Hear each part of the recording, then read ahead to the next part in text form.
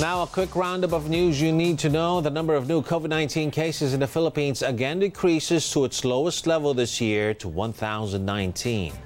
Malacanang says a move to further ease COVID protocols in Metro Manila and other parts of the country still need further review. The Overseas Workers Welfare Administration says it will file cases against employers in Hong Kong who abandon fully recovered Filipino workers. And a U.S. envoy says a new round of sanctions may be imposed on Moscow after Russian President Vladimir Putin ordered the deployment of what he claimed to be peacekeepers into 2 Ukrainian breakaway regions. Those are the headlines. Keep it here on ANC.